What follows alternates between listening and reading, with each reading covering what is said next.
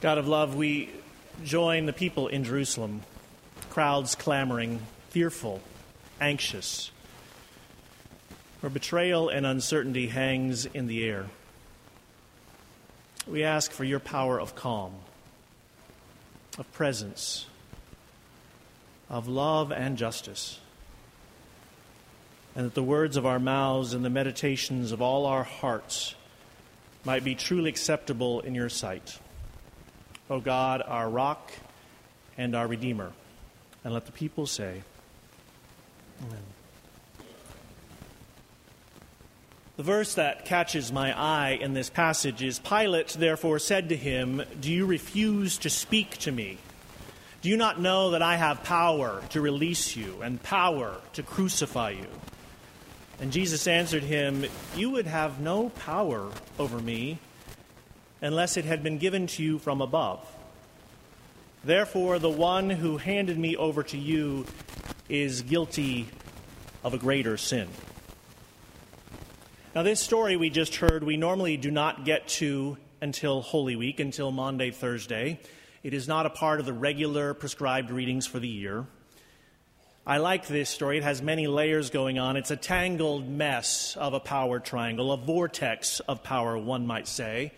At one angle of the triangle are the chief priests and their police, who are the religious authorities of the day, worked up into a fury about a rabble-rouser who is challenging their authority, their power, their position, their way of doing things.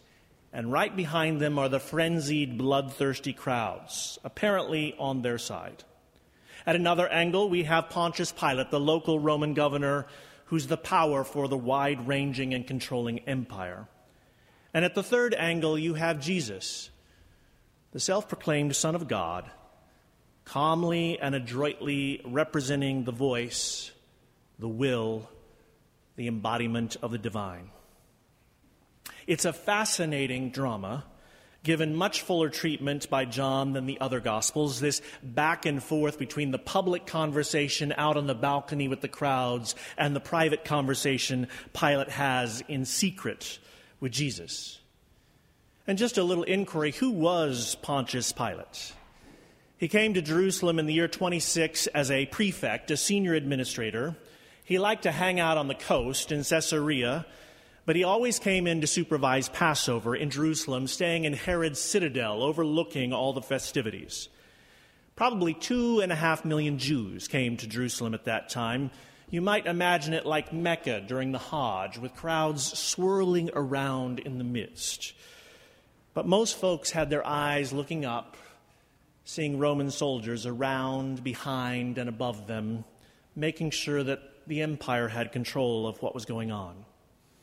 We heard just 2 weeks ago when Anna preached how the chief priests had interrogated Jesus right before this, how Peter denied him. But they would wait to go to the government authority. Since Jesus was claiming to be the Son of God and therefore blasphemous, the Jewish authorities had the power, according to Scripture, to stone him to death. But they wanted, for some reasons, to make this an official governmental action. Pontius Pilate, as one historian writes, was an aggressive, tactless martinet out of his depth in Judea. He was loathed in all of Jerusalem, notorious for his venality, his violence, his thefts, his assaults, his endless executions, and savage ferocity. No one liked him, and most historians see him simply as a ruthless and anxious incompetent. One commentator calls him a backwater bureaucrat, whom we would know nothing about had he not interrogated Jesus. But in the gospel accounts, they show a more human side of this bureaucrat, even some vulnerability, portraying this local Roman governor as someone who was unsure of what he wanted to do with Jesus and manipulated and even being intimidated by the crowds, the angry mob. In the account before us, Pilate wonders why Jesus has been brought to him, and he tells the Jewish leaders, "Why don't you deal with it yourselves?" And yet they stay manipulating Pilate exactly where they want him. Now, over the course of 2 millennia of Christianity, we have read the Gospels in tragic ways. often ways that blame our Jewish sisters and brothers for the crucifixion of Jesus, fostering the roots of anti-Semitism and using those stories to justify horrifying acts of power. There have even been very graphic depictions of that in films. But this is a misreading of the gospel. It is clear that this was a Roman imperial operation all the way. And like any great empire, or as we call it today, any superpower, the Romans were in charge. Their security presence was high. Their method of execution, their own. One of the real tragedies of this scene, aside from the death sentence for Jesus, is how easily, how conveniently and venally the religious authorities will get in bed with the governmental authorities. Now, you and I know that the church historically has been both on the good and bad sides of power. There have been seasons in the church's life when it has experienced oppression from the early days of Christianity and currently in places like China and the Middle East. There have also been seasons in the church when it has been too much at the center of things. Say, for instance, in medieval Europe, drunk on its own power, more for itself than for those whom Jesus served. And there have been times when the church found its moral voice and led society with courage, like the heart of the civil rights movement. Or there have been times that the church cowers in the corner, using the excuse that we will only tend to our spiritual lives and not political realities, which is simply a way to avoid things that we don't want to do, that are impractical, seemingly so, or very hard. You might think of some of the white church in the pre-Civil War era, when they used the Bible to defend slavery, or during the civil rights movement. This also comes to mind. And then there are times when the church has been so eager to get into the game of power politics, as we've seen with the rise of the religious right over the past 30 years, with many of its members supporting candidates with characters so repugnant to their stated values that it strains our understanding. Now, in this power triangle of Jesus, the religious authorities, and Pilate, has had me thinking a lot about the nature of power, how it works, who uses it, when and how, where and why. As we advertised to you back in January, there's a course I'm taking along with 3 members of this congregation, Chad Moore, Sarah Carter, and John Bowman, called Power, Broad-Based Organizing, and Leadership. We've met 4 times and have 1 more session. It sounds kind of subversive, doesn't it? I would argue, in true Christian fashion, it is subversive.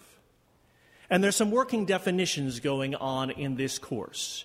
The first one is that power, simply defined, is the ability to make things happen, the ability to get things done.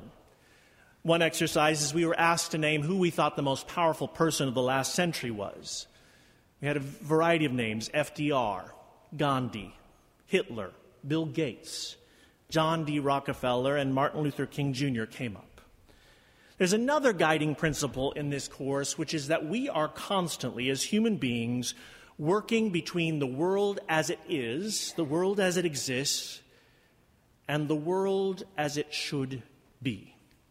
This is what the prophets talk about all the time, challenging the authorities and principalities of their days to the way that God would like the world. The difference between what we now live and what God's vision of the world might be.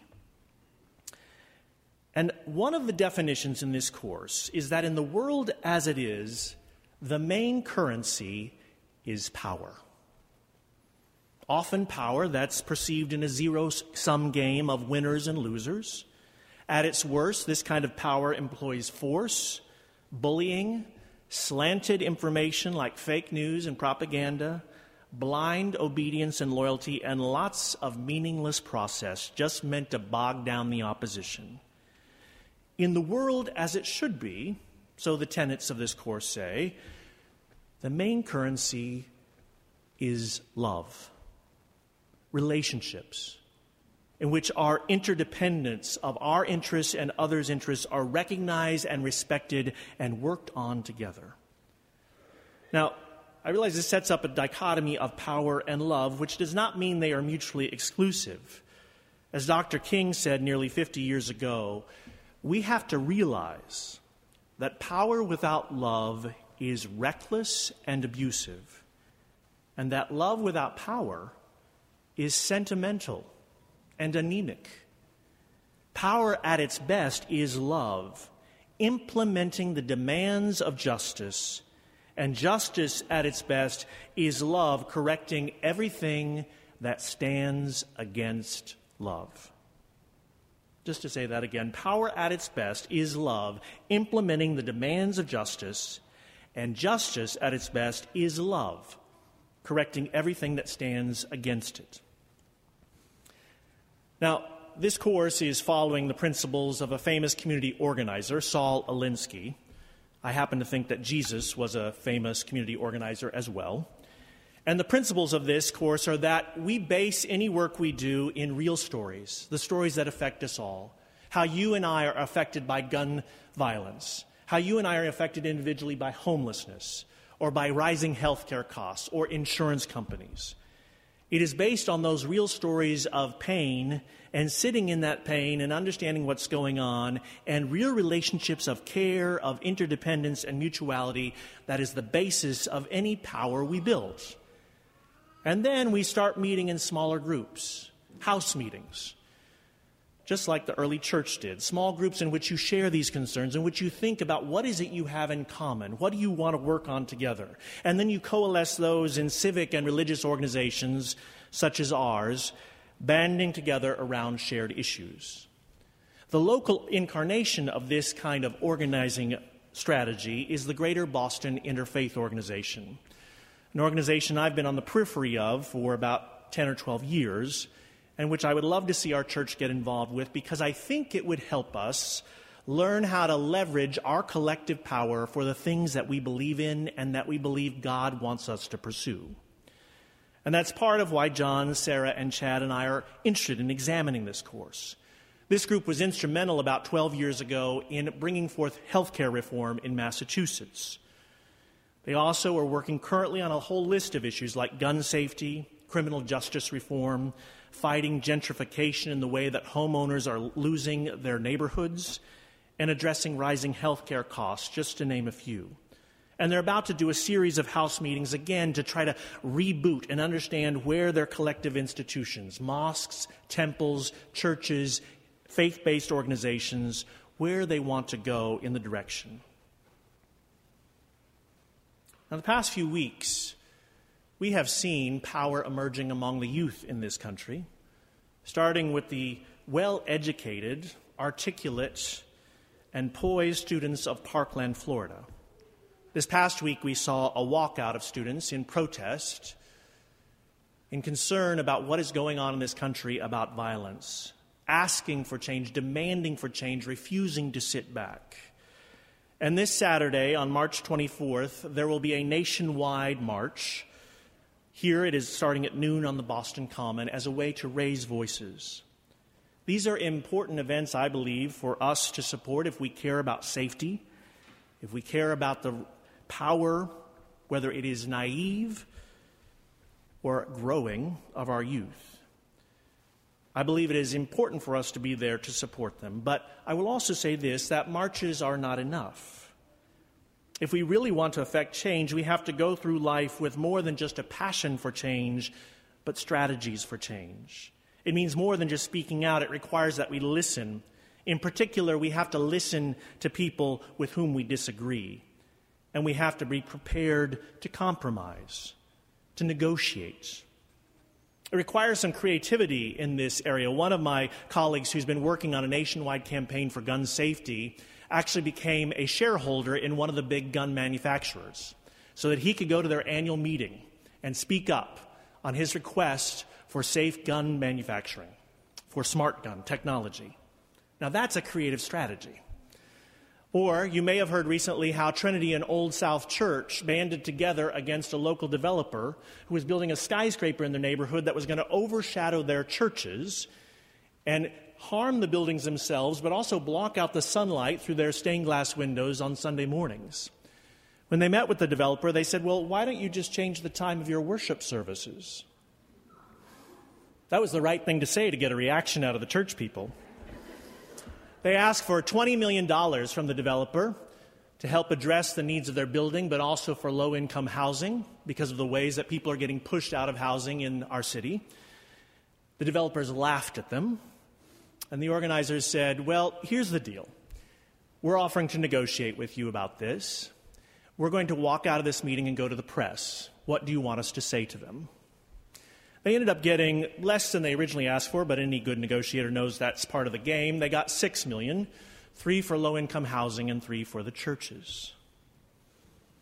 And that's just to give you a vision of what's possible when people come together in a sort of broad-based, you may call it subversive or community organizing aspect. But I want to leave us with thinking about our own personal power. The power that I believe has been given to us as our call to worship suggested by the creator of the universe, the one who set our hearts in motion, our brain stems in activity. Each of us has a certain amount of power. I'm not sure if we always perceive it as such, or if we always exercise it as such. Those of you who are doctors, you have power to heal or to harm your patients. The same for teachers with your students, parents with your children, even students with our fellow classmates. By what we say and what we do, we have a certain amount of power in our midst, or with our coworkers or our friends. You see, I believe that it's important for us to know what our personal power is, to claim it, to own it, to know that it is a divine inheritance. In fact, the word that they use in this scripture is a Greek word that means out of one's own being, the being that was given to you by God, the ground of all our being.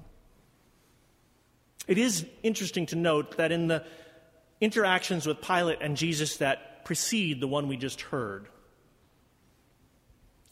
Pilate is inquiring of Jesus, are you the king of the Jews? Your own nation and the chief priests have handed me over to you. What have you done? And Jesus says, my kingdom is not from this world. If my kingdom were from this world, my followers would be fighting to keep me from being handed over to the authorities. But as it is, my kingdom is not from here. Pilate says, so you were a king. And he says, you say that I am a king. For this I was born, and for this I came into the world, to testify to the truth. Everyone who belongs to the truth listens to my voice. This, I believe, is the essence of divine power. It is beyond the temporal nature of this world. It is beyond us. It exists whether we claim it or not. I believe in a church that has the power to bring up this otherworldly kingdom of God into our midst, a church that puts some muscle behind the words we say each week, thy kingdom come, thy will be done on earth as it is in heaven, a church that believes in the potential for this power, the power of love, the power of truth, the power of justice. I believe in our ability as human beings to tap into this everlasting power of God. And here are some truths that are often hard for us to acknowledge. Divine power is different from the temporal entities in which you and I participate. For even they, like our time on earth, will pass away. The schools, the companies, the nonprofits, the hospitals and clinics, the offices where we all work will not last forever. This church, the United Parish in Brookline, will not last forever. And a discomforting truth, which I've come to believe, is this American Republic, as much as we love and cherish it and hold it dear, will most likely not last forever, just like the Roman Empire did not last forever. And let me be clear, I have no interest, nor am I advocating hastening that day. In fact, to the contrary, I think you and I have to fight even harder these days for the values that we cherish, the values that God has given us. But I'm declaring here the inevitability of human-made systems and institutions. They do not last forever. But God's power, it will always be there. Regardless what happens to this earth, as long as the sun still shines and the world still turns, the smallest forms of life will reclaim this planet. And it is much more important, I believe, that you and I be in touch with this power of God, this power to love and to heal, to give life, to work for solutions instead of cursing the darkness.